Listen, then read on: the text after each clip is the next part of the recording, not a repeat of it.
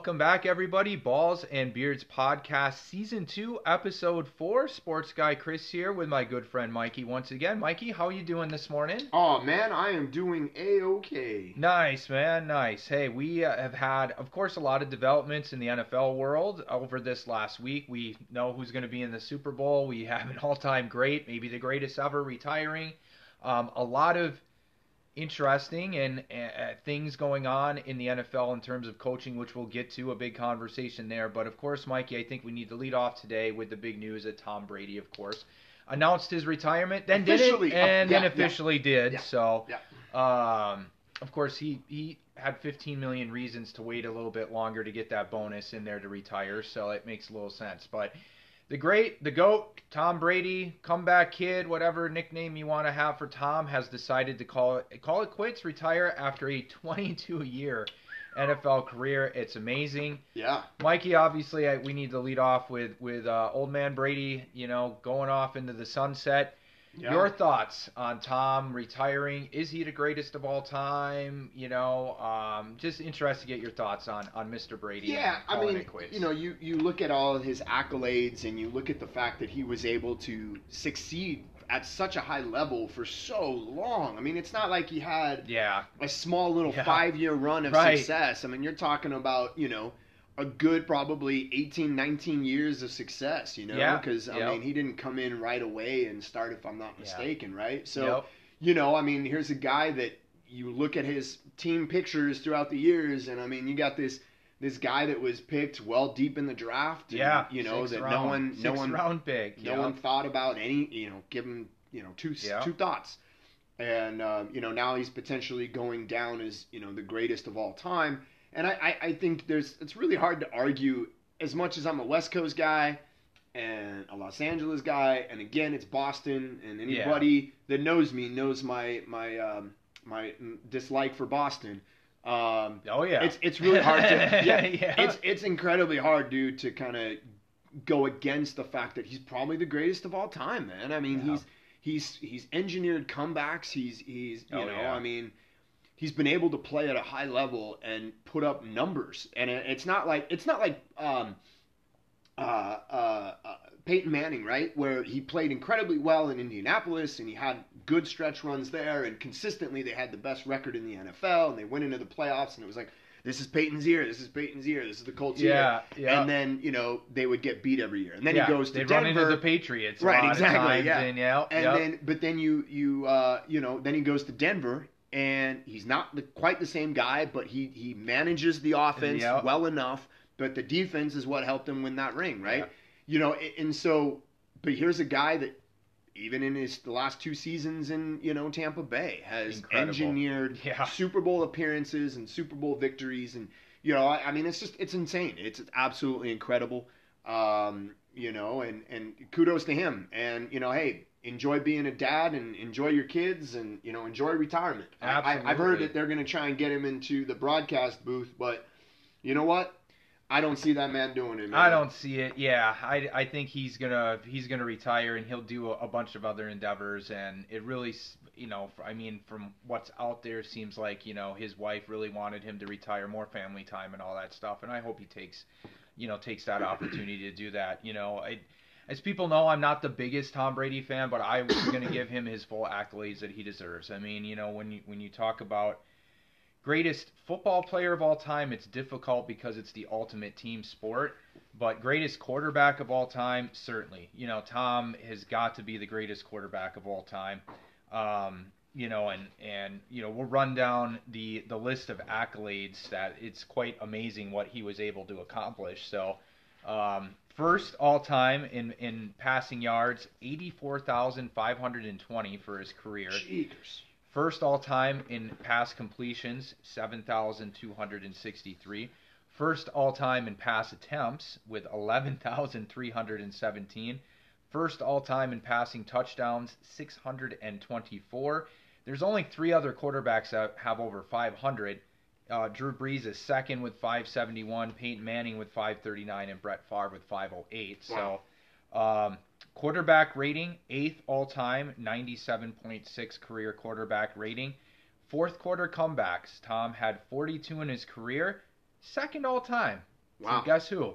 Peyton Manning beat him by 1. Hey, there you go. Peyton Manning has 43. So, hey, think about this. If they could have, got that field goal before Stafford, that would have been 43 in that last playoff game. But anyway, it was nice of Tom Brady to let Peyton Manning hold on to one of those records, So, coincidentally, the guy right behind Tom, Ben Roethlisberger with 41. Really? Wow, two guys called their quits at the same time, so pretty impressive. You're also talking about two guys that were in the league for, 18 years, bajillion 22 years. Yeah. 53 game-winning drives in Tom Brady's career. Wow. Just absolutely fascinating. I mean, that's really the clutch factor, totally. Tom wasn't the highest-rated passer. He wasn't always the most accurate from a completion standpoint. But that clutch factor, when the game was on the line, clearly he got it done. I mean, I love my boy Aaron Rodgers, but he's a guy that you go through his career. He's not a comeback kid. He's really not. When you need him to win a game at the end, the resume is a little lacking there. So he's great. He's a really good player, wins a lot of football games. I'm not trying to say that, but there's a glaring difference when you look at some of those things. So Tom, ultimate clutch factor, of course. He finished his career with 27 rushing touchdowns. Out of that stat, I think the most amazing one is 5 of those rushing TDs came in the last 2 years at age 43 and 44. I mean, that's just not how it's supposed to go. So, fascinating. His accolades, 22 seasons, of course, Mikey. 15-time Pro Bowl selection. Wow. He was a 3-time All-Pro first team.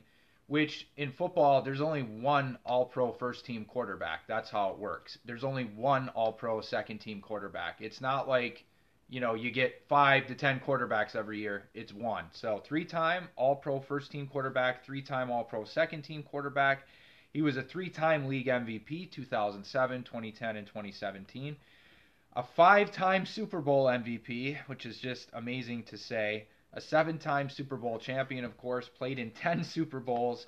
He led the league in passing touchdowns 5 times, led the league in passing yards 4 times, led the league in passer rating twice, and led the league in completion percentage 1 time.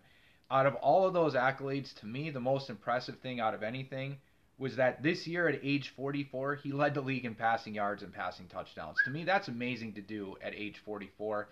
Talk about a guy going out on a high note, no doubt about it. So my hat off to Tom Brady. He is without the doubt the greatest quarterback of all time. When it comes to greatest football players of all time, I mean, it's just hard. The different positions, it's ultimate team game. Sure. Offense, defense, guys don't play both sides of the floor. I'll give you an example. Right. Yeah. I mean, Jim Brown, for instance, right? The all-time great Cleveland running back. He only played 9 years. He led the NFL in rushing 8 of those 9 years. And the other year, he finished 4th. Not bad, right? Yeah. He had 106 career rushing touchdowns in just 9 seasons. Wow. 126 total touchdowns. He averaged 5.2 yards per carry for his career in an era where teams ran the ball. It was a very physical era. And he's the only rusher in NFL history to finish his career averaging over 100 yards per game for his entire career. Wow.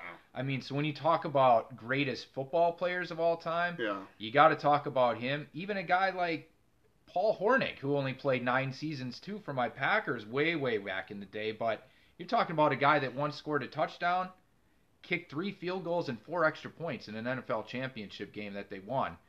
And he returned kicks. He had 5 career touchdown passes, over 500 career passing yards, 50 rushing touchdowns, 12 receiving touchdowns, 66 career made field goals, 190 career extra points made.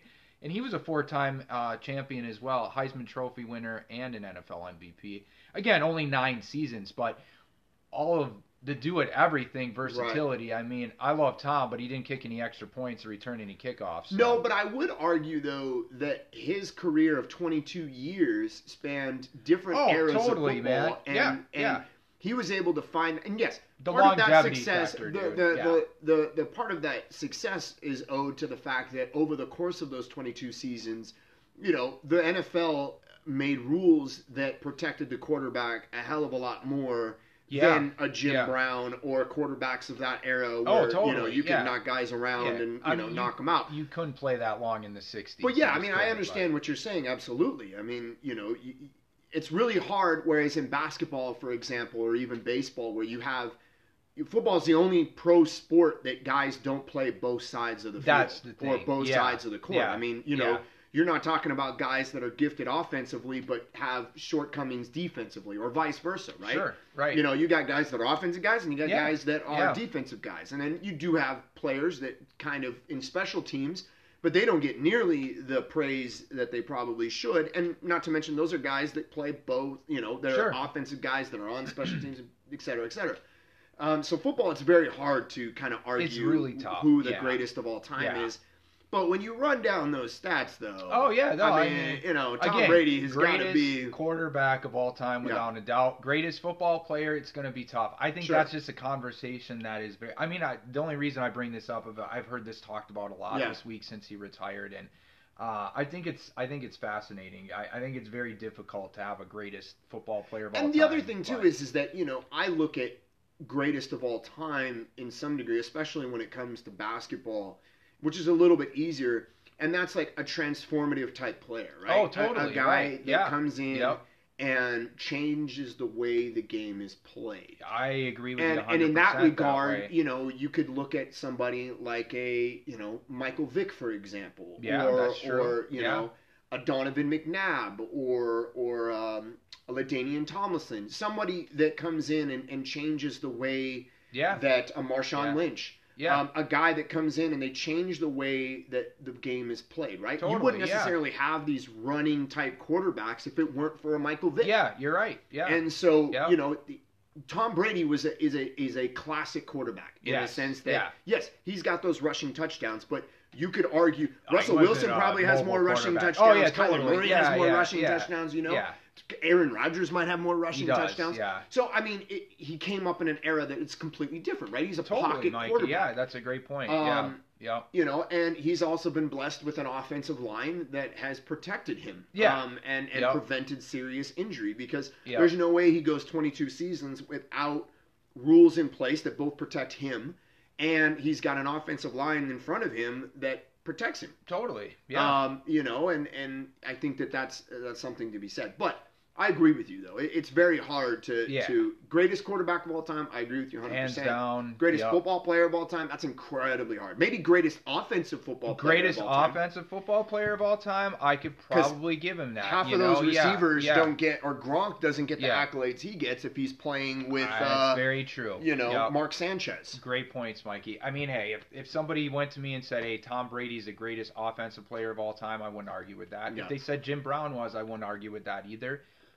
If somebody came to me and said, "Hey, Lawrence Taylor was the greatest football player of all time," I wouldn't argue with that either, because he changed the game defensively.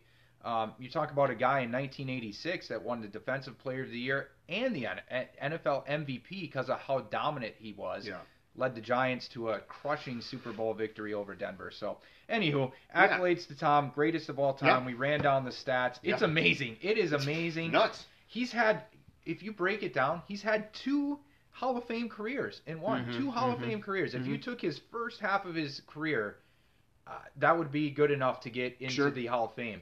And then that second half, from age 35 to 44, he had another Hall of Fame career when most guys are retired. That is just fascinating. Bonkers. So, Tom, probably something maybe some folks, even myself, never thought I would say, but we will miss you. He's a great football player. I'll miss hating you. Yeah, we'll miss hating you, buddy. But anyways, we got a good young group of quarterbacks coming up. So the game is in good hands, Absolutely. Clearly with the playoffs that we saw and everything. So, which is going to lead us to our next point. We're going to recap these championship games from this last weekend, especially that AFC game. So, Mikey, let's just jump right in and do that. We'll take a segment break afterward. But I tell you, man, that AFC championship game was something else. Joe Burrow and Patty Mahomes going at it. We had it ended in overtime again. I mean, the way that game started, it seemed like Kansas City, all right, Kansas City's just going to coast, touchdown. Yeah. Bengals kind of clawed in a little bit. But, dude, what was your take on that game? It was fascinating, man. What a great game. I mean, I think, in short, it was good to see that the overtime went the other way this time around. It went the other way, right, after talking about it last week. A little bit of karma there, if you will. I mean, hell, playing in Arrowhead, and they went to the coin toss, and the Chiefs won the coin toss. The way the fans were reacting, they thought they had that game on lock. They had it done, yeah. And again, I think that gives credence to the fact that the NFL needs to take a look at the way that the overtime rules are played in the playoffs. Agree. Yeah. But having said that, I mean, look, that was a fascinating game. I mean, that Bengals team was getting just ran all over the field in that first half. I mean, yeah, you're absolutely right. I mean, 21-3 in the at the half. And you would have thought that, man, yeah, these Chiefs are going to run away with it. It seemed that way. And we had predicted that the Chiefs were going to win this game, that they were going to move on and possibly win the Super Bowl. And, the Bengals and their defense and, much like the way that they've played seemingly all season, being this underdog team, despite going out there and winning football games. I mean, look, man, they went out there, they held them to 3 points in that second half. Amazing. A field goal. They held Pat Mahomes to a field goal. That was it. That was it. And despite their offensive weapons, that was impressive. And, we'll give our Super Bowl predictions next week. But, that was nothing short of amazing. And Joe Burrow, I mean, it's easy to pile on the accolades right now. I mean, obviously, Tom Brady, it took a while for that to kind of, going back to Tom, it took a while for that to kind of, start getting that steam engine rolling. So I don't want to pile too much on, and you're obviously more in tune with NFL history than I am. But, I mean, it was really nice to see a guy go out there. And this is one thing that I'm impressed with this Bengals team so far in watching them in the playoffs. It's a fairly fearless team. Yeah, it really is.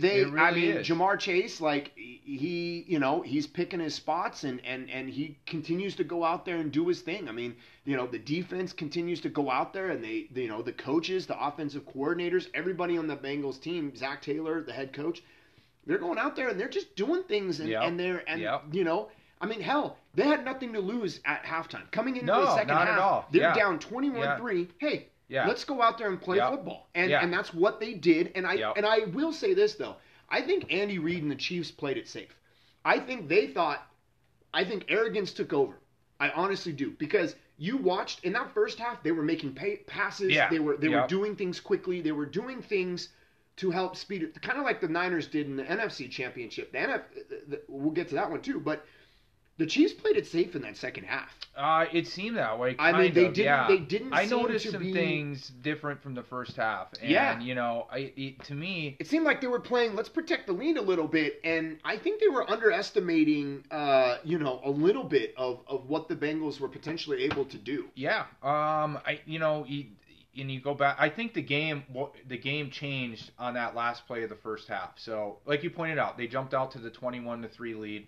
First 3 possessions, Kansas City went right down the field and scored.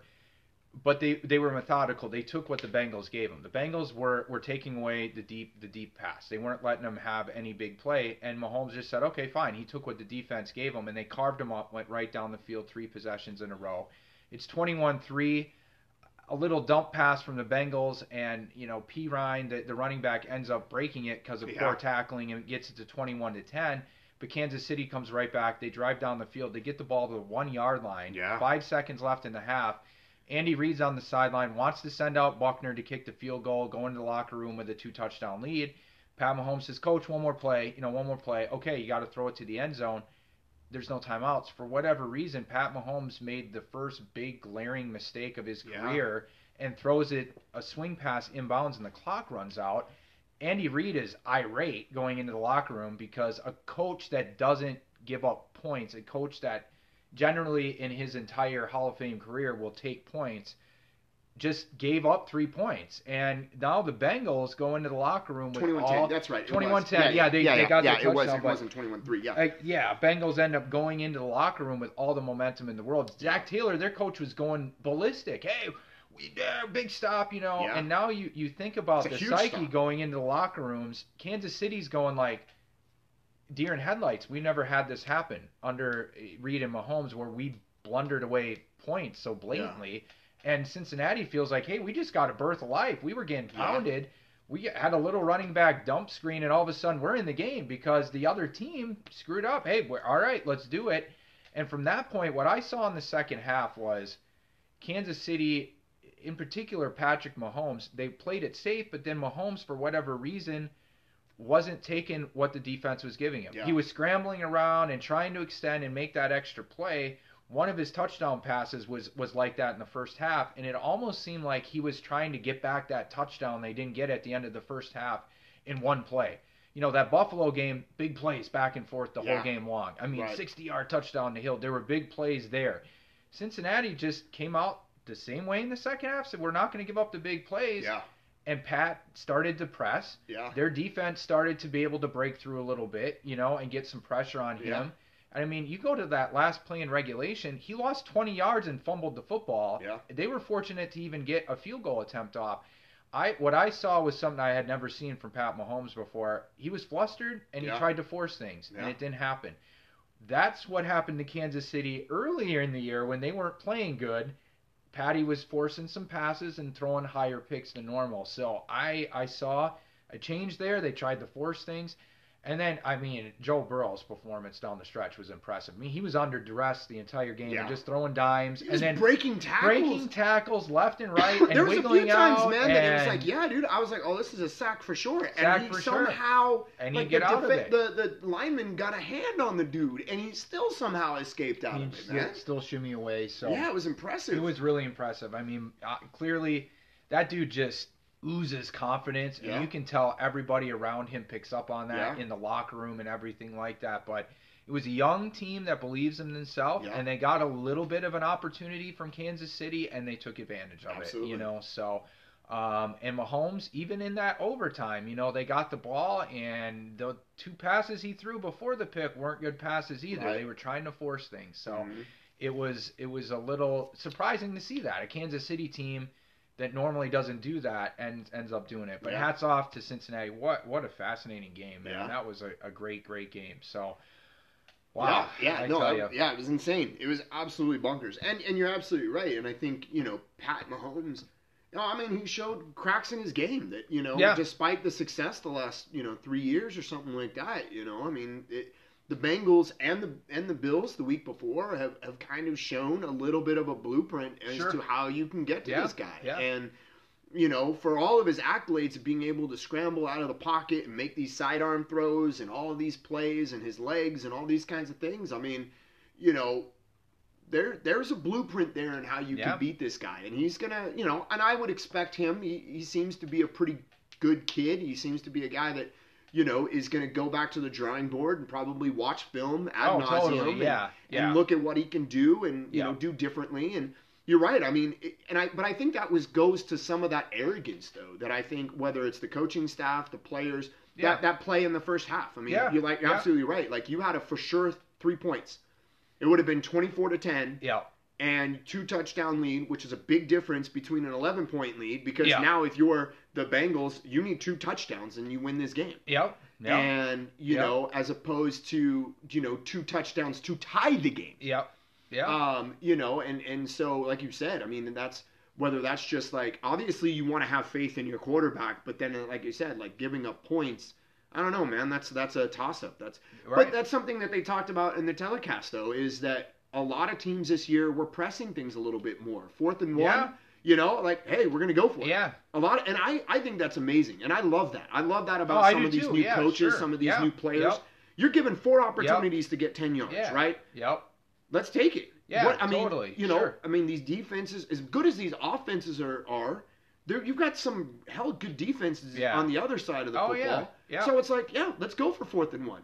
If we're, you know, on this, you know, if we're going the other way and we're just 10 yards past the 50-yard line, so they've got 60 yards to go that way, why not try it? Yeah. I mean, I think that's fun. Yeah, yeah, totally. I think instead of it's you know, 3rd and long, it's, you know, we're gonna kick, 3rd and 1, we're gonna punt it. Yeah, we're gonna kick it. Like, oh man, come on, try for it, man. It does make the game more exciting. That's for sure. That's for sure. You know, and the analytics, the move with analytics, it shows that, hey, this many points is worth more than that. You're going for it. You're gonna have just as good a The one thing that the analytics don't show is what can happen if you don't get it. So, that's the one thing. Analytics will show you, this says you should do this, but I think sometimes what happens is they're just operating that, okay, I'm automatically going to pick up this 4th and 1, or I'm automatically going to score this touchdown with 5 seconds left in the first half. A play that's very difficult to do, mind you. It's not an easy play to do. So I think sometimes these coaches and teams might have got caught up in the, we're just going to do it. Well, the Chargers did that a lot this year and didn't convert it a lot of times. And you could argue cost them maybe 2 games. So I like the aggressiveness. Don't get me wrong, but if you're in a short field, you're in the red zone. I mean, the defense is also playing in a short field, which makes those plays difficult. It does. It takes away. You have less field to work with to run your offense, to get guys in open space. So and with no timeouts, you can't run the football in that situation. So they knew you're going to pass it. Yeah. So that takes some things away. Anyway. Fascinating game, man. Absolutely fascinating. On the other side, of course, we had the Rams ended up coming back. They were down 17-7 going into the fourth quarter. They were able to rally and get it done. The 49ers defense just kind of, lost steam in the fourth quarter, but the offense didn't do anything to help them out either. They weren't really able to run the ball that effectively. And Jimmy G had a couple touchdown passes, but when he needed to win the game, Jimmy G showed up. Jimmy G showed up. It's. I would love to give the guy some credit, but they didn't win those first 2 playoff games because of him. I mean, they got it done because of their defense and special teams. Sound so bitter. Yeah, I know, right? Bitter Packer fan, but no. Anyway, but you're right. You're absolutely right. And now we know why they're going to move off of him, and Trey Lance is going to get going next year, but.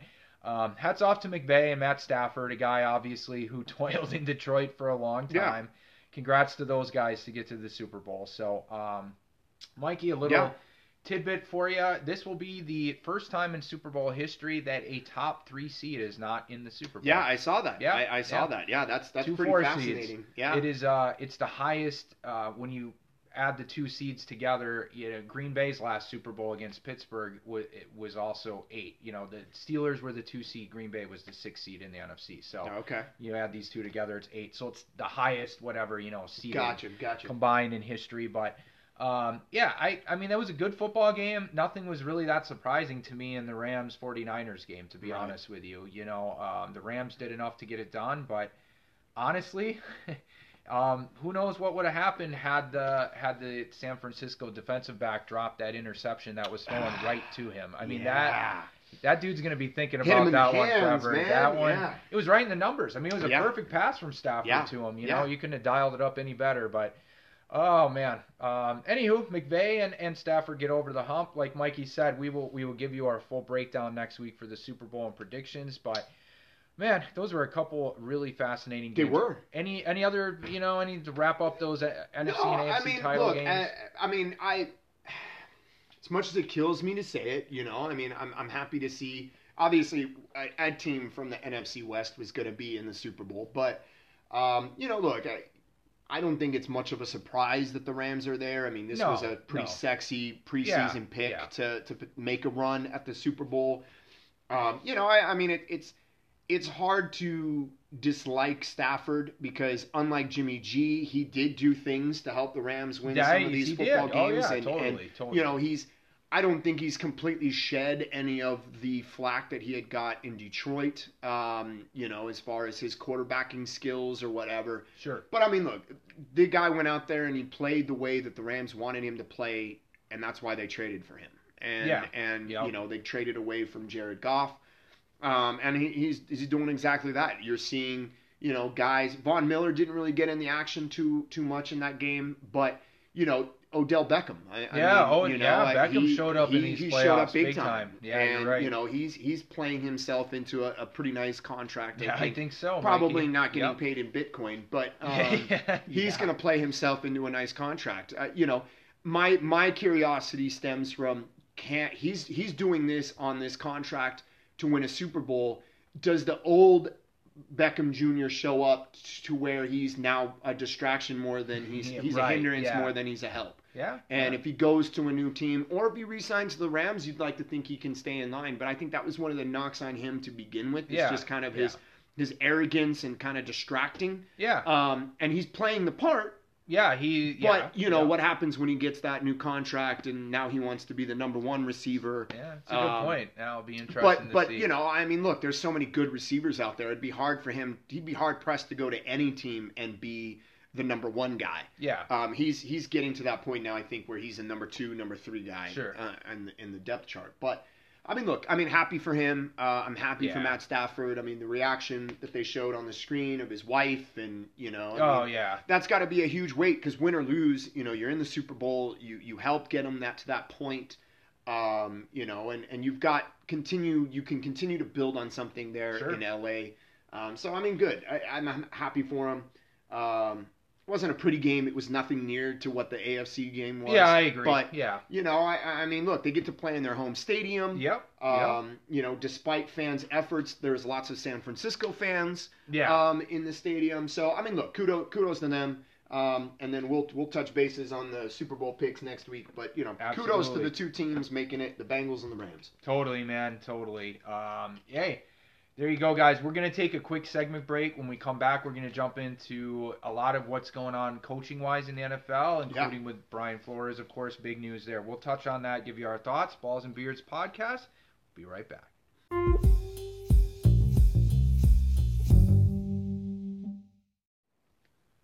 Balls and Beards podcast, season 2, episode 4, coming back right now at you. Of course, Mikey and I just went through Tom Brady's retirement, of course, his list of accolades, touched base on those 2 championship games from this past Sunday, the AFC and NFC championship game. Now we're going to switch our focus to the coaching carousel, among other things. And, of course, Brian Flores is right at the center of it with the discrimination lawsuit that he brought against the NFL and 3 teams. Of course, we had a couple other hirings as well. So Mikey and I would like to touch on those, talk about the Flores lawsuit, and kind of dive into that a little bit. Of course, the 2 hires, Josh McDaniels going to the Raiders, and Doug Peterson, former Super Bowl winning coach with the Eagles, will be going to Jacksonville. Yeah. Work with young Trevor Lawrence down there. So, Mikey, first off, what's your take on the 2 hires? And then we'll jump into that lawsuit and get your take on Flores. But I'm interested to get your take on these 2 coaching hires. What you think? Yeah, I don't know. From what I've read in the brief amount of that I've been reading is that, I don't know, man. It doesn't sound like they're too happy with the Josh McDaniels hiring down there in Las Vegas. Yeah. They were really kind of, from what I've read, the team was kind of, or some members of the team were really pulling for the guy that was their interim head coach. Yeah, the interim coach, yeah. And, very rarely in the NFL, it seems to, intern coaches get the actual head coaching job. Because I think that, like in this case, there's bigger, sexier names out there. And Josh McDaniels happens to be one of those names. And, despite his, brief tenure as a head coach a couple times or whatever, and then he went back to being an offensive coordinator where he's been successful. Yep. Now he's back to the head coach. Now he's back to the sidelines as a head coach. Look, I think there's always going to be that initial sticker shock, and, there's kind of, especially, I don't know if the guys I didn't read anything about who those players were. It was just that, there was players that were uneasy about it. I don't know, man. Maybe those guys are free agents that don't know if they're going to have a job or not. Right, that McDaniels is going to come in there and clean house, so to speak, or want to bring in his own guys, or whatever. So I kind of take that with a little bit of a grain of salt. Yeah. Here's a guy in Josh McDaniels that, by and large, doesn't have a great resume as far as a head coach is concerned. Yeah. But as an offensive coordinator and things like that, if I'm Carr, I don't know, man. Like, I think this could potentially be a good fit for him. And, great pairing, yeah. I think that this is a very Raiders thing to do. Totally, man. So I'm not surprised by that. I think with everything that the Raiders did right, or wrong, rather, I'm sorry, this last season, at least the start of the season, the position that they put themselves in, and competing in the playoffs and competing in that wild card game against the Bengals, a game that you and I both kind of wrote off. Yeah, honestly, and it ended up being a pretty good game. Honestly, yeah, actually, yeah, you're right. But I think, hey, look, dude, like it's a good hire. This team seems to be on that kind of finally that right track. They've got good young talent on that team. Yep. They've got, they're definitely following behind Carr. Good pick. I'm not mad about that one. Sure. Peterson for Jacksonville, I don't know, man, because, I mean, for all accounts, Byron Leftwich, I know he took himself out of the running yesterday, and so the Jags decided to go this route. I don't know. Maybe you know. I don't know why Leftwich decided to not take the job or took his name out of consideration. Maybe it's just the opportunity to work with this young quarterback down there in Tampa Bay and continue working on with Bruce Arians. I mean, I don't know. I may have read something about Bruce Arians maybe trying to step away finally or, retire from coaching. So maybe Leftwich knows something about Tampa Bay that would give him the fast track of taking over that team. And given their success and their offense and stuff like that, they would have perhaps a better opportunity to compete in the playoffs as opposed to Jacksonville that, has got a young quarterback and sure. only mustered, 2-3 wins this last season. So, I don't know. I'm curious. If you're Peterson, you're, a few years, 4 years, 3 years removed from winning a championship, winning the Super Bowl, unprobable kind of a Super Bowl. Hey, I don't know.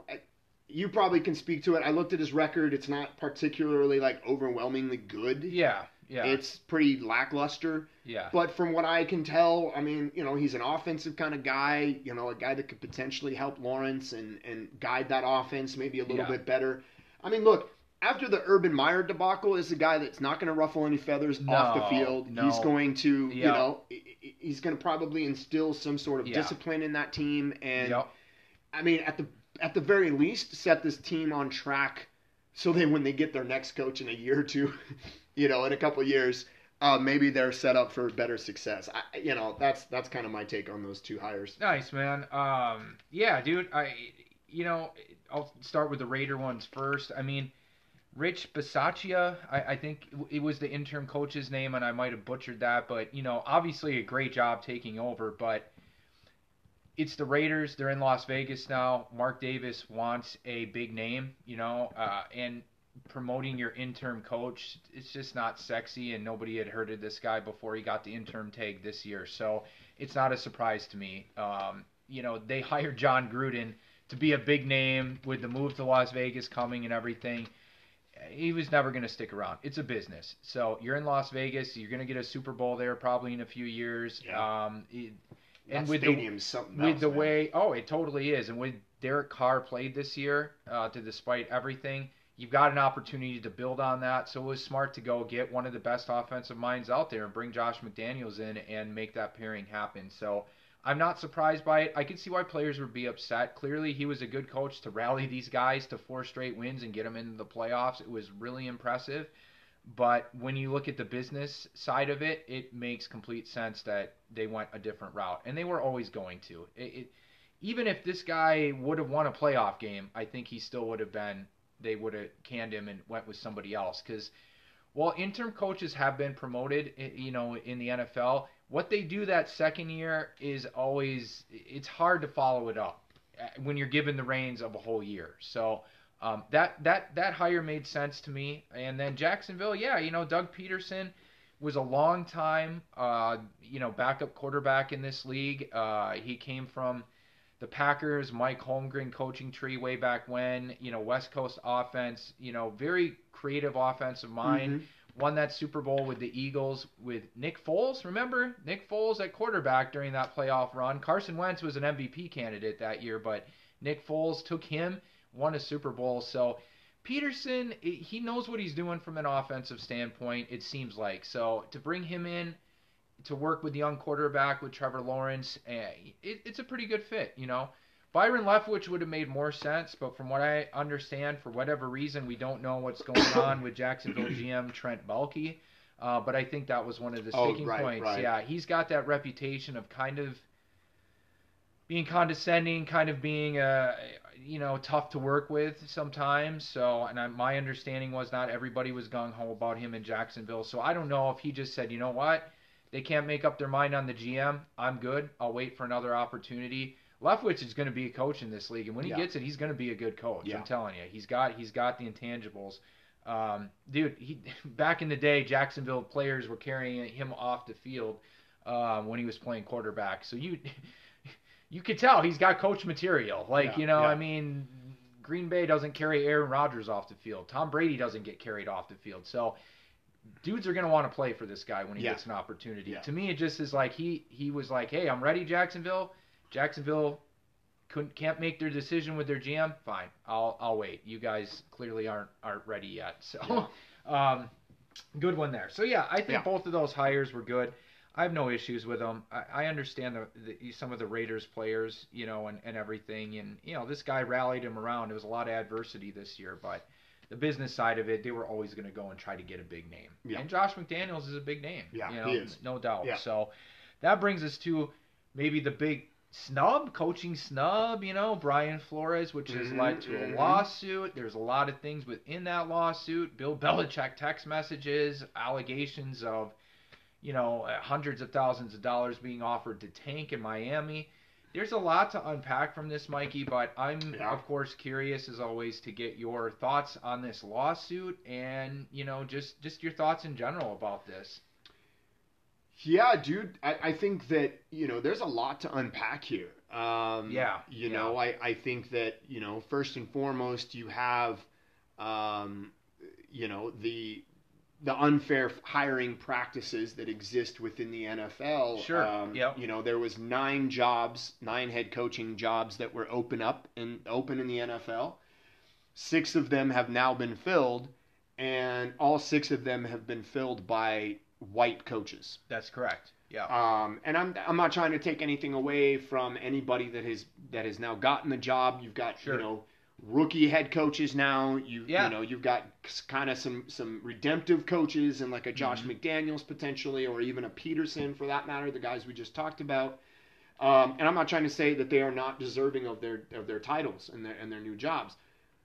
But when you look at this conversation that is now existing as a result of this lawsuit, it's really hard to look at those hires and look at the Byron Leftwich type situation and look at these things and not get at least some resemblance of ickiness, existing. When you have basketball, the same kind of thing. When you have football, where predominantly the league exists of their player personnel is of minorities, but then you look at the sidelines and, you have the predominantly white coaching staffs or predominantly white head coaches and, owners are white and all these other kinds of things.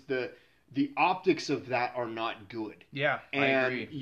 When you have, as you just said, you have a Byron Leftwich sitting out there that is, by all accounts, going to be a tremendous head coach someday, and why he's not getting more consideration, right? Yeah.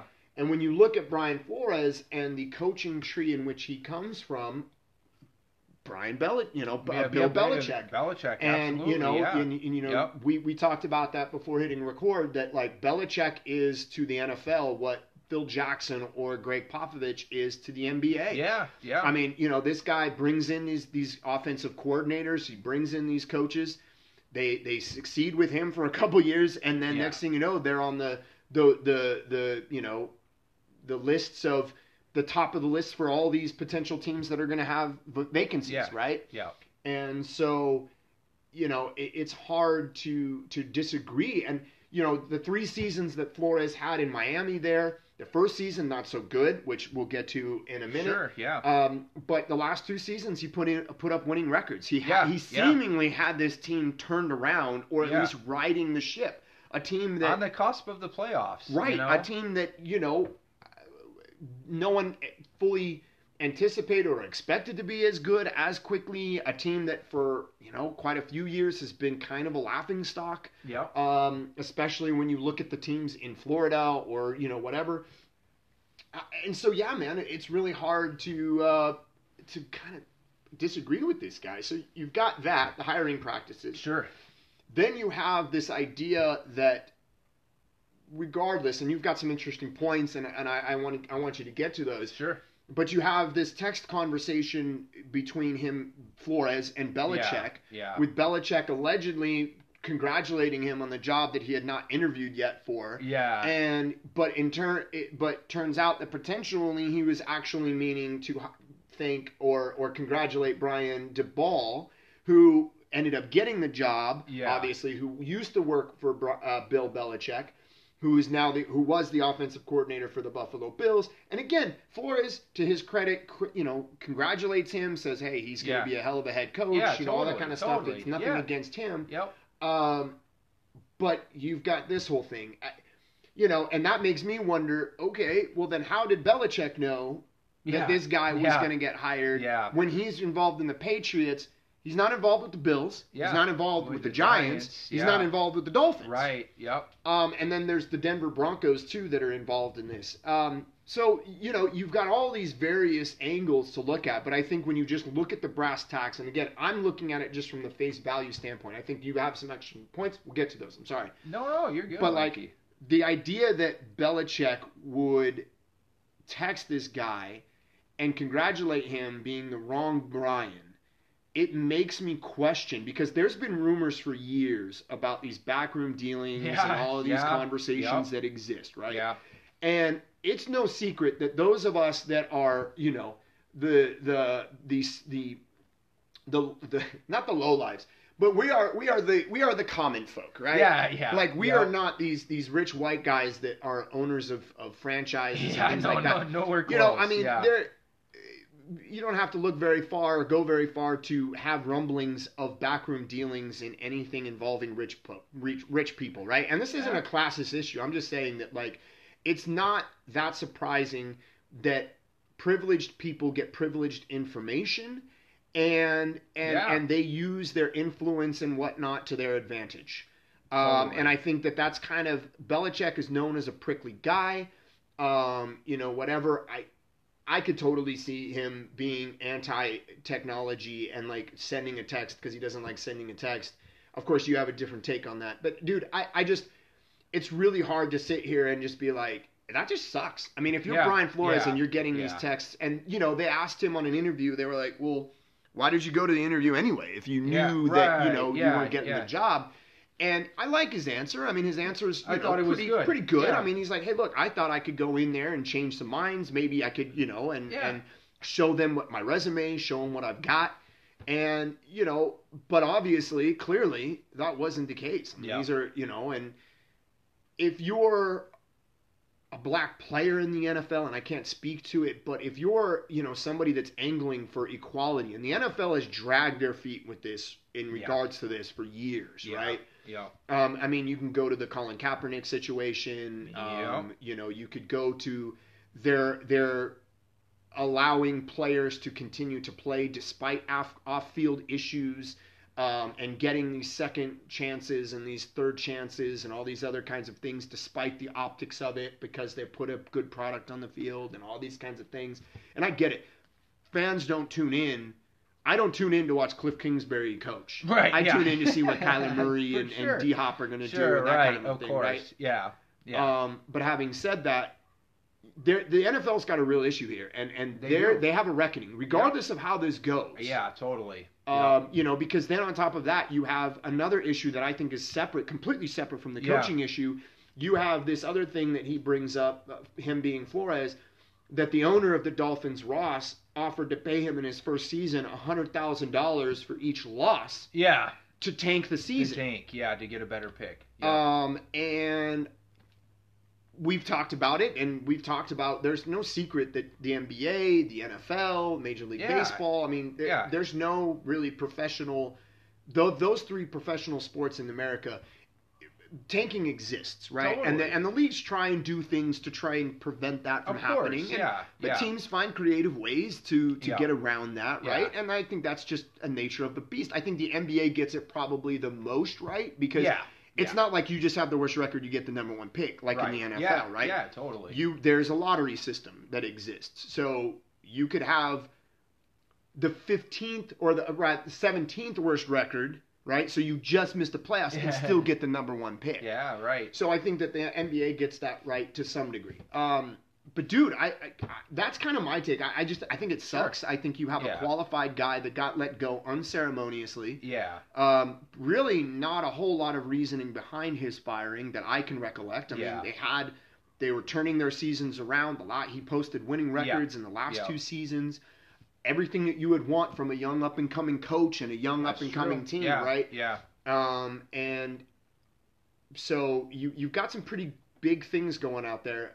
I just think it sucks. I mean, and he might go the way of Kaepernick, and he may never coach in this league again. Yeah. Which is a shame because I agree. I mean, he's, for all accounts, he's a good coach and would do big things. So anyway, dude, I know you have some interesting takes on this. I'm curious to know.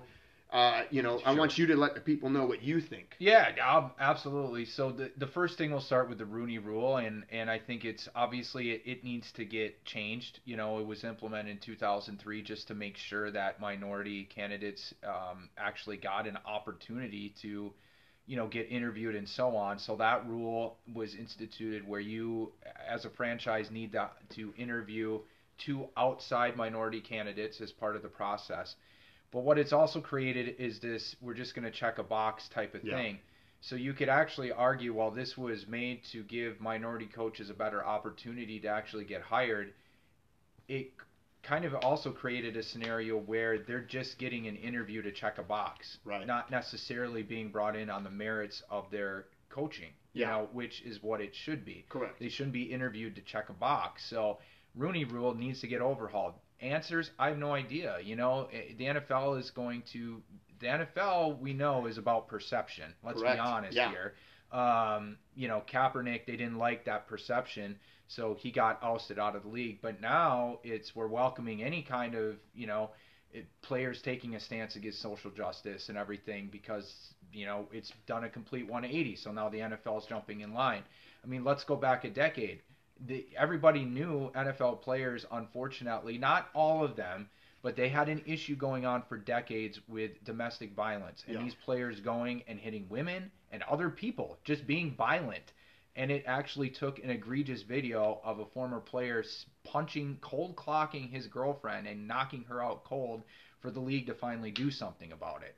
So this is a league that's about perception, first and foremost. And I would argue that I don't know how much they really care about the minority thing. They care about the perception, and that's why look at the Washington football team. They allowed the Washington football team to, sort of congratulations on your new name, Commanders. Yeah. But you allowed that name to persist despite the negativity around it, and I mean the Chiefs. I mean that's more. That's a little bit more sign of respect, that kind of a thing. Sure. Than what Washington name was. Yeah. But you allowed that, and it took a tremendous effort, and there have been native tribes that have been trying for decades to get name eradicated off of from them. Yep. As well as their logo, and they've done little tweaks. The Washington football team did. They got rid of the original logo, and they kind of did some things, and just kind of went with the W, and kept the colors, and all those other kinds of things. But you're right, it's about perception, and if there was no uproar about it, no potential loss of advertising dollars or anything like that, then guess what? They still would be their previous name. Right.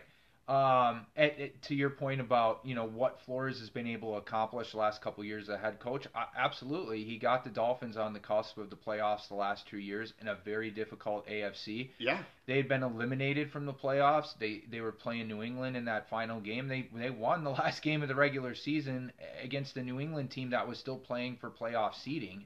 So you can say about his teams, they fought till the very end. They were certainly competitive. Now, what I understood right after the season, some things came out when he was let go despite how good of a coach he was, he did have some problems with the front office from a relationship standpoint.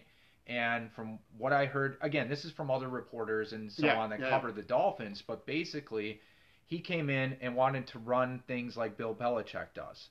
The problem is you don't have any playoff wins. You don't have any of that. And despite the success he had, they still didn't make it to the playoffs at all. So it's difficult. And when you look at Bill Belichick's coaching tree, a lot of guys have been hired, but they don't stick. Joe Judge is already gone in the Giants. He failed miserably. Josh McDaniels' first hire was a complete failure in Denver. He started 6-0 and lost every game, and he got fired. His other coaches are not head coaches. I mean, some of them are, but if you generally look at his coaching tree, it's not been very good because these guys go in they try to run their franchise like Bill Belichick does, and that's 20-something years in the making, not to mention Belichick goes all the way back to the 80s and being on Bill Parcells' staff. That's where he made his name with the New York Giants. And by the way, Tom Brady. Yeah, exactly. So, that is part of it as well. So, if you can't manage relationships up, you have to be able to do that too. Yes, you have to be able to control your football team and your coaching staff, but you have to be able to get along with these front office types too. So, I don't know. I mean, those are just the reports, but based off of his merits, you would say, yeah, Brian Flores certainly deserves to be a head coach right now. So, do I think it's egregious he didn't get a job? Yeah. Do I think it's ridiculous that he was brought into an interview and the team already knew who they were going to hire? Yeah. Am I surprised by it? No. I think most teams go into their coaching search knowing who they want. Right. The Broncos knew they wanted Nathaniel Hackett from Green Bay. That was their guy. And they went and got him. I mean, It's not a big surprise. Teams will go in normally having an idea of who they want. Correct. We've been hearing Josh McDaniels' name for weeks before this actually happened. Not a big surprise. So, that's part of it. So how do you buck the whole thing? Well, I think it's clear the Rooney Rule needs to get overhauled. There's been many seasons since they implemented that rule where no minority candidates got hired. Yeah. Unfortunately, I hope this offseason changes. We still have a couple more openings out there, but so clearly that needs to get overhauled. So the thing now with the lawsuit is being able to prove it. And I really hope that he can, because I do agree. I think there's a lot of times that minority coaches have been deserving and didn't get a chance. Yeah. Talk about Jim Caldwell. Jim Caldwell led the Lions to the playoffs, got fired 2 years later, and they've been terrible ever since then. Egregious, stupid, didn't make any sense at all. Yeah. So I there's some examples you can go through and say, hey, those guys should have been coaching a little bit longer. So right. But then I would also say that, like, when you look at, like, the Arizona Cardinals, I mean, pre-Kingsbury, we had Steve Wilkes. Yeah, you did. Yep. And a more defensive-minded guy and whatnot. Yep. And, he helped kind of lay a blueprint for what our defense was going to look like. But then we go out and we get Kyler Murray and we, get these offensive guys. And then it made a little bit more sense to go with a more offensive-minded guy. Yeah. And I'm not saying that the Wilkes firing was justified. I mean, there was expectations, and I don't think we met what those expectations looked like. Yeah. But yeah, I mean, I understand what you're saying, and to your point, I think it's a little bit opposite in that regard. But yeah, no, you're absolutely right. You're talking about a Jim Caldwell that he's got, or even whoever. Tony Dungy. I mean, I know that, how long did he have success? And now he's having success, doing his TV broadcasting. But, I mean, these are coaches that, when given that opportunity, had success. And, it's unfortunate, though, that, like, there's these newer, sexier candidates that are out there that get those looks as opposed to some of these other guys. Yeah. But you're right. Yeah. So, now the issue with the lawsuit is going to be able to prove discrimination, which is going to be very difficult to do because it's going to be difficult to argue that the guys that have been hired weren't deserving of the positions. They're bright minds. They have a pedigree as well. So it's going to be very difficult to argue that. And even going to the Miami situation and, the supposedly paying to tank and everything, look, there's no racial discrimination with that. That's a separate issue. I get why you would mention it in the thing, of course. Hey, I'm a young African American coach. It's my first year.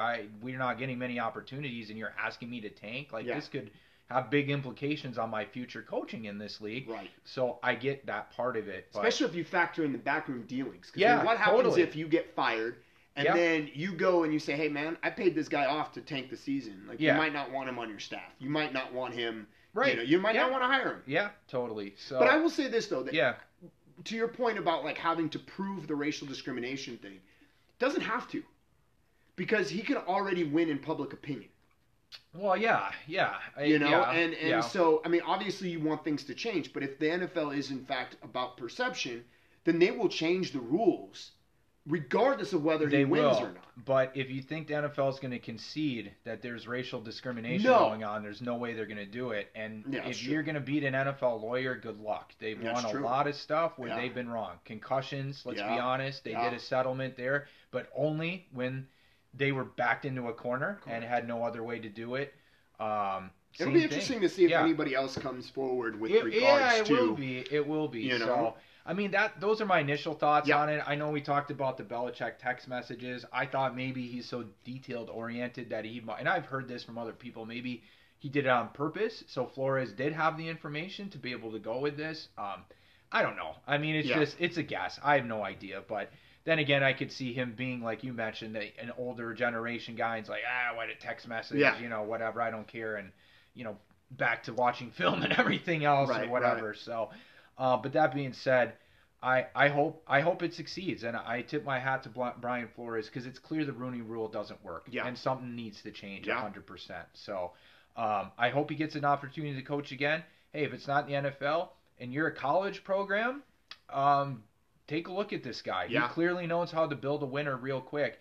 And if you don't think young, African American players are going to want to sign up to play for this guy with what he's doing right now, they'll line up. Yeah. He could go recruit. So you know what? If the NFL ends up blackballing him or he can't get a job, your major university, call this guy up right now. Get him in there, and he'll turn your program around. Jim Harbaugh decided to stay at Michigan, so there's clearly some lucrative lucrative opportunities out there in the college football ranks. So we tip our cap to Brian Flores, and not to mention a college program you might be able to run closer to what a Bill Belichick type system. Oh, totally, yeah. Because you have control. You have control. Yeah, you're recruiting guys. You're bringing in the players. It's totally different in that regard. So, and you're not dealing with one rich owner. You're dealing with a board of trustees who are about money.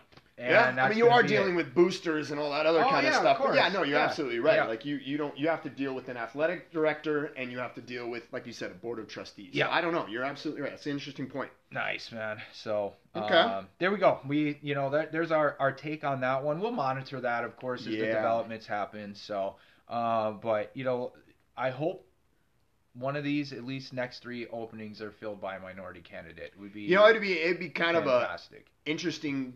I think the Miami job is the one that's the most interesting, because they're embroiled in this, they're involved in this, and so it'll be interesting. And I haven't seen any list of their candidates or anything. Me either. But it'll be interesting to see if maybe they try and go out and, again, perception, right? If they go out, but then again, you could make the case they only did this because of X, Y, and Z. Right. So I'm sorry. The Miami Dolphins have now put themselves in a position where they're damned if they do and they're damned if they don't. Yep, you're right. And then if you're that head coach, if you're that minority head coach that takes this job, then you have to answer those questions about, well, okay, great, you got the job, but why did you get the job? Right? Which is something that has plagued minorities throughout all of affirmative action and all that other kind of stuff. True. Is did you get it because you're qualified, or did you get it because of the color of your skin? Right. And that's where, like you're saying, the Rooney Rule needs to go away because these guys need to be judged on the merits of their resumes. Yeah.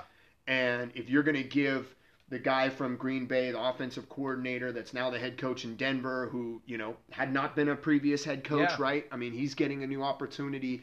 You got these guys that are getting these opportunities that didn't have them before, well-deserved, like the Giants head coach, the new head coach.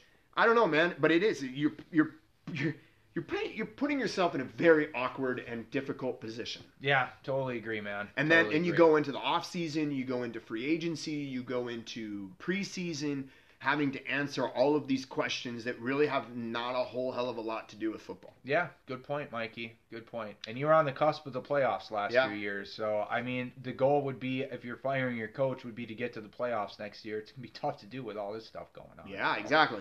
Yep. Hey, guys, we'll take a quick segment break. When we come back, we'll wrap it up. We're going to talk a little basketball. Little WNBA in there. So, Balls and Beards podcast, take a quick break. We'll be right back.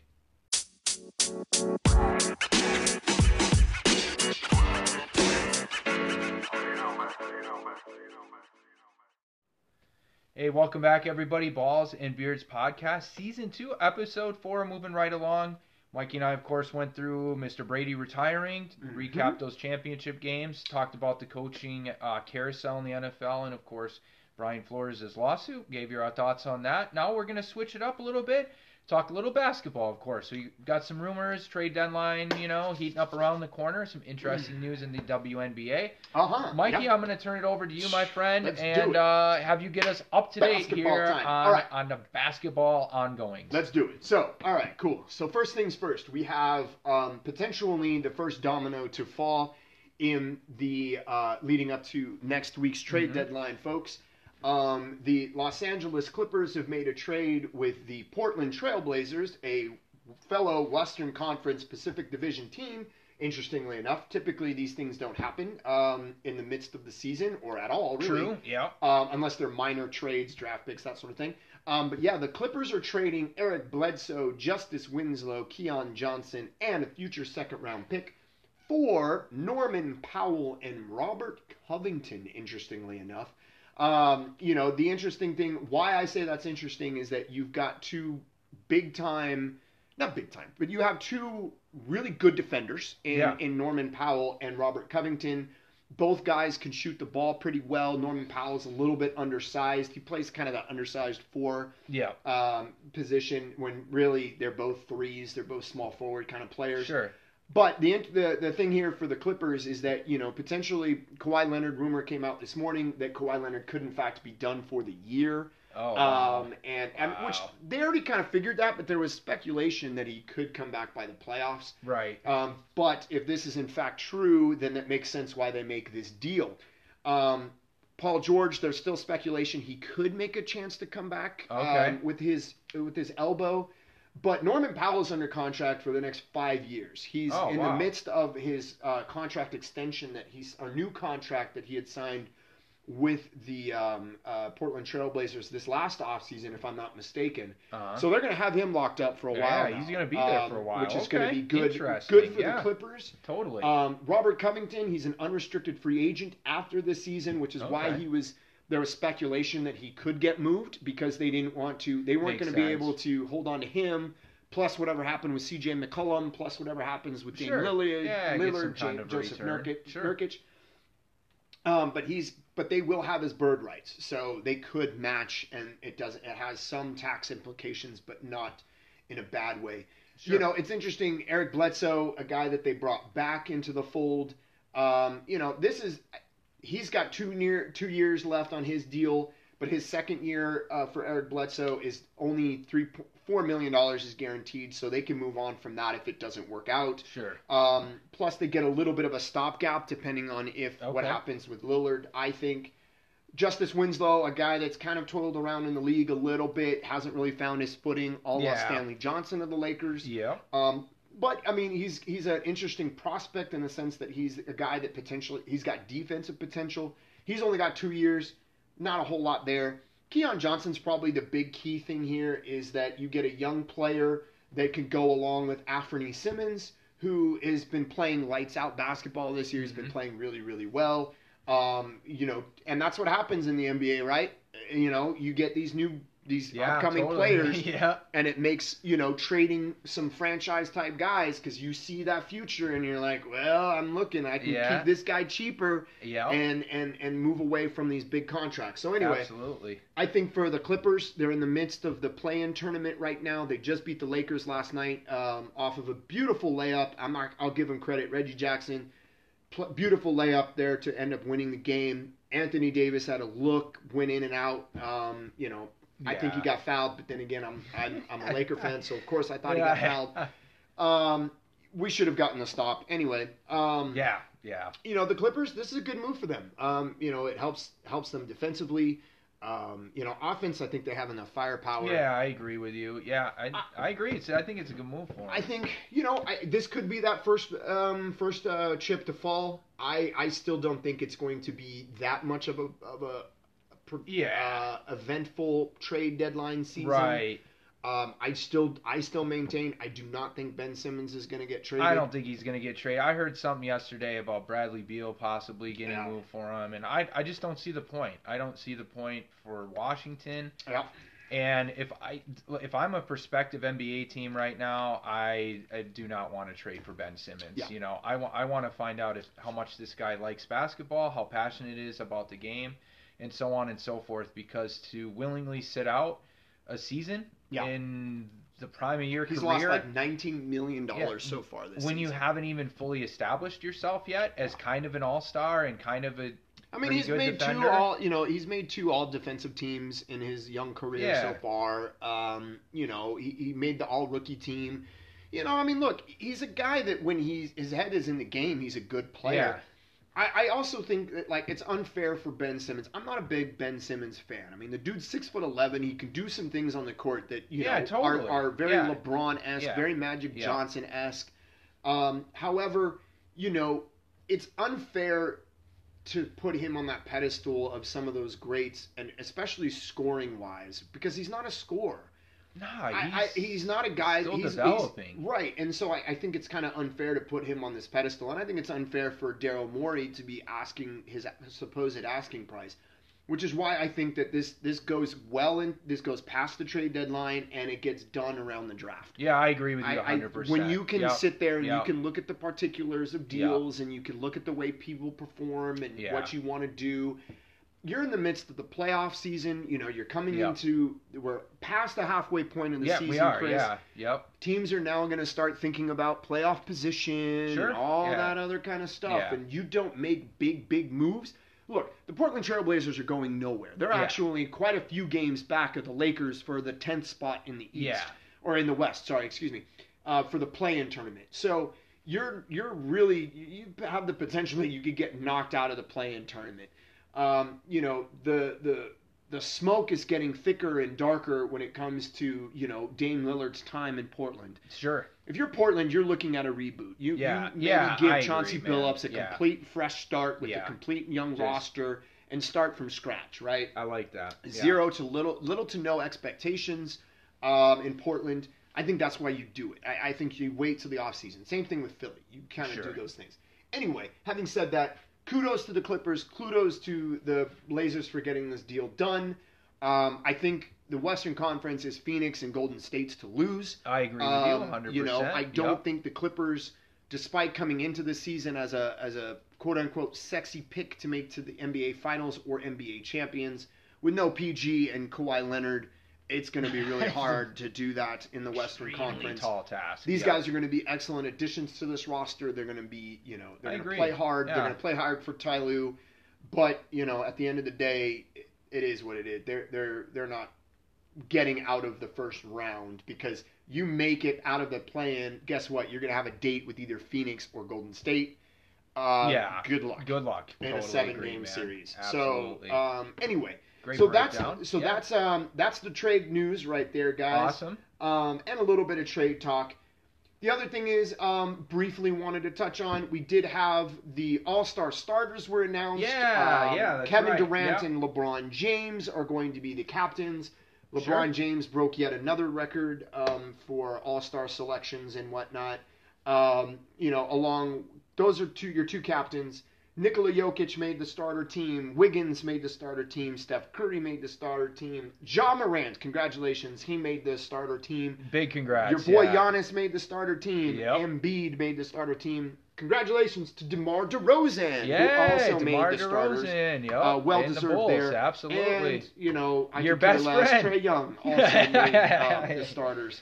Trae Young. But I think starters, that is what it is. I'm not so surprised about that one. The one that always garners attention, Chris, is who the reserves are going to be. Yeah. In the Western Conference, Devin Booker. Luka Doncic. Rudy Gobert. Draymond Green, who was announced that he's not going to be playing because he's hurt. So Commissioner Silver will announce his replacement. Donovan Mitchell. All right. Chris Paul and Karl Anthony Towns in the Western Conference. All right.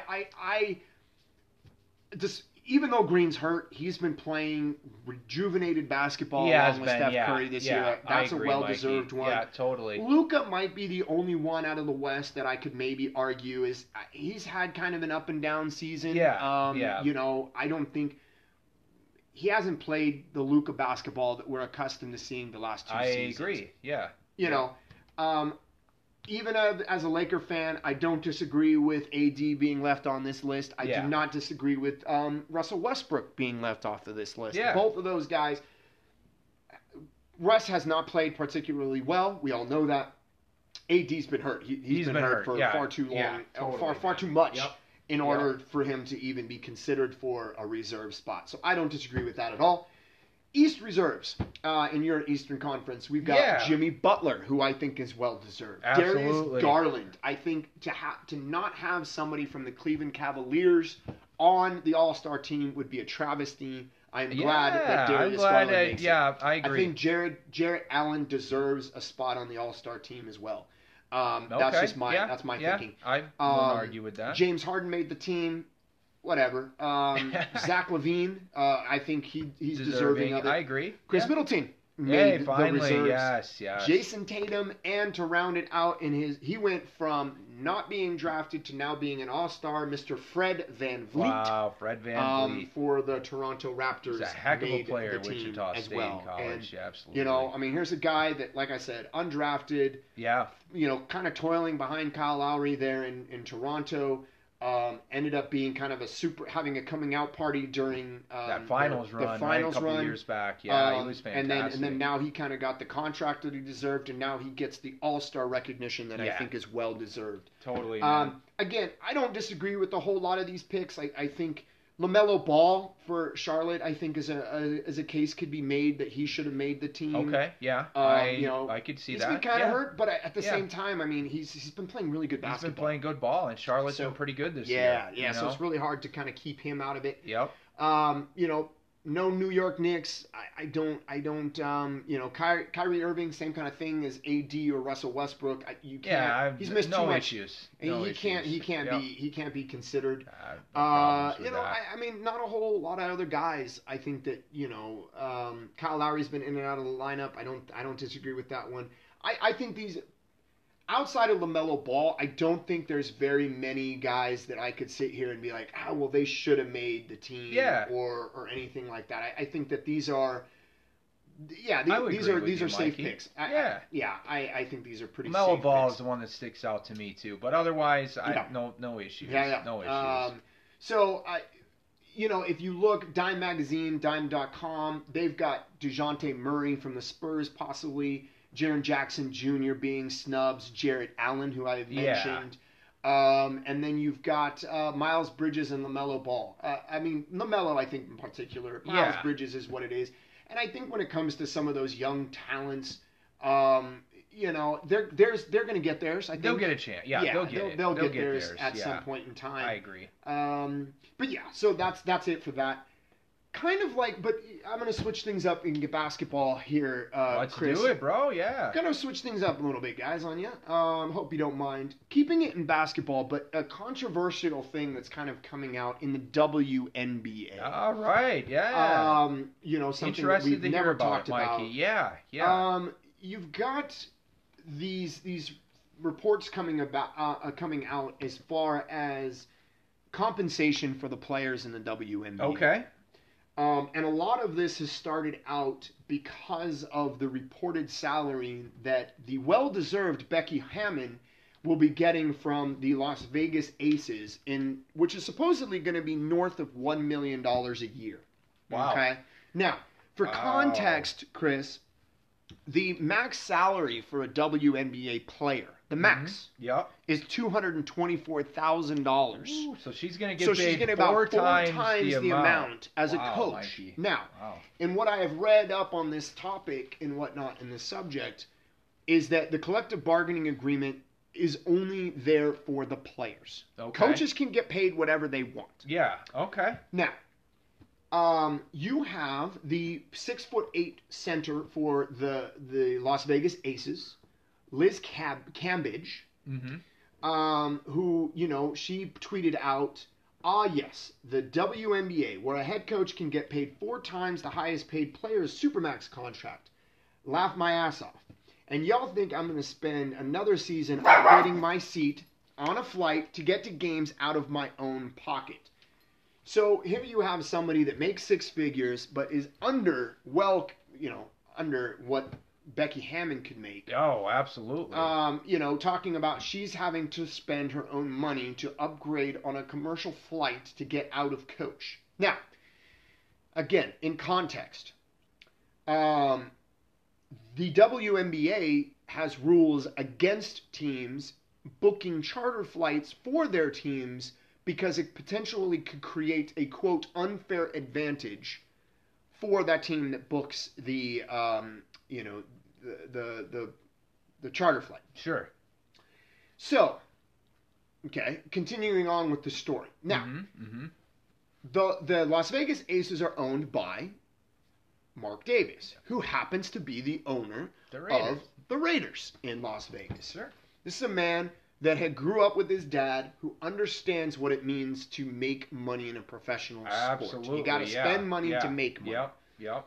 I agree with what he says about paying Becky Hammon what she's going to be paid. There's value there. Yeah, absolutely. And you are trying to sell the product of the WNBA.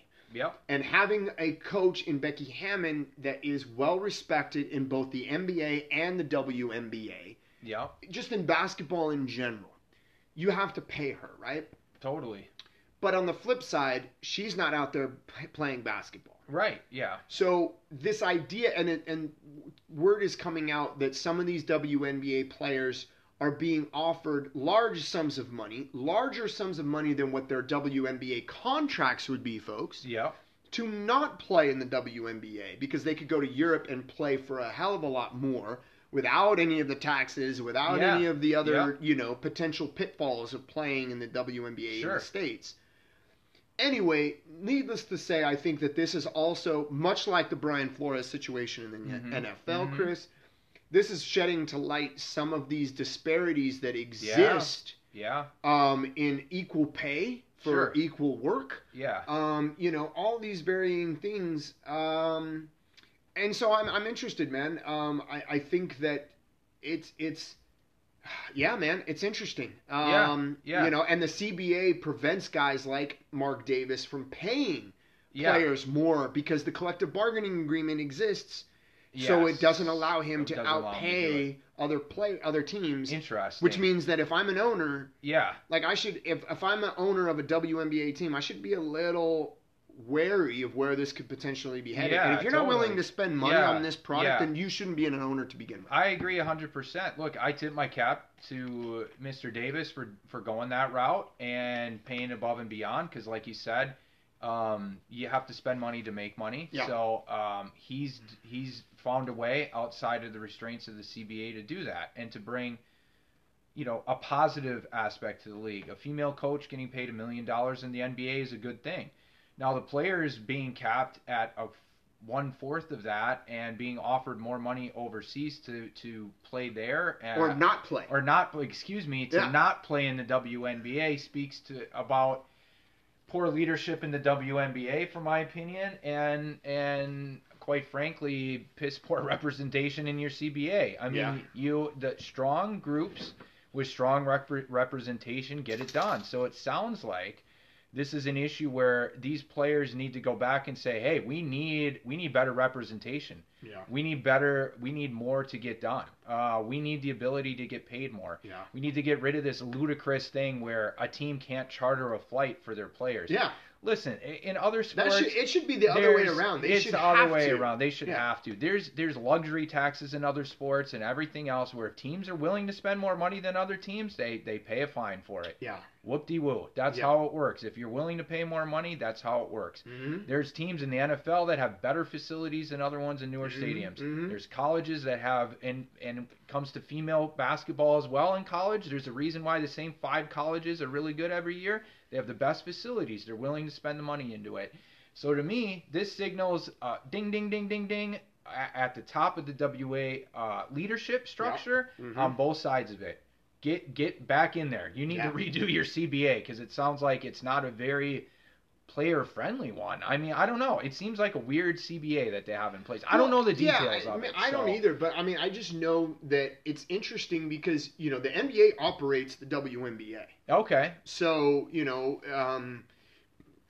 they are overseen. I don't know who their commissioner is with the WNBA or if it's Adam Silver as well or how that works. I don't think it is. But, at the bottom line is that, you've been showing season after season growth. Yeah. The amount of fans in your stands has grown. Yeah. The participation of fans such as LeBron James and these NBA players that are going and watching these games and participating. They're sitting on the sidelines and they're going and watching these playoff games and all these kinds of things. I mean, it's growing the sport, right? It's good.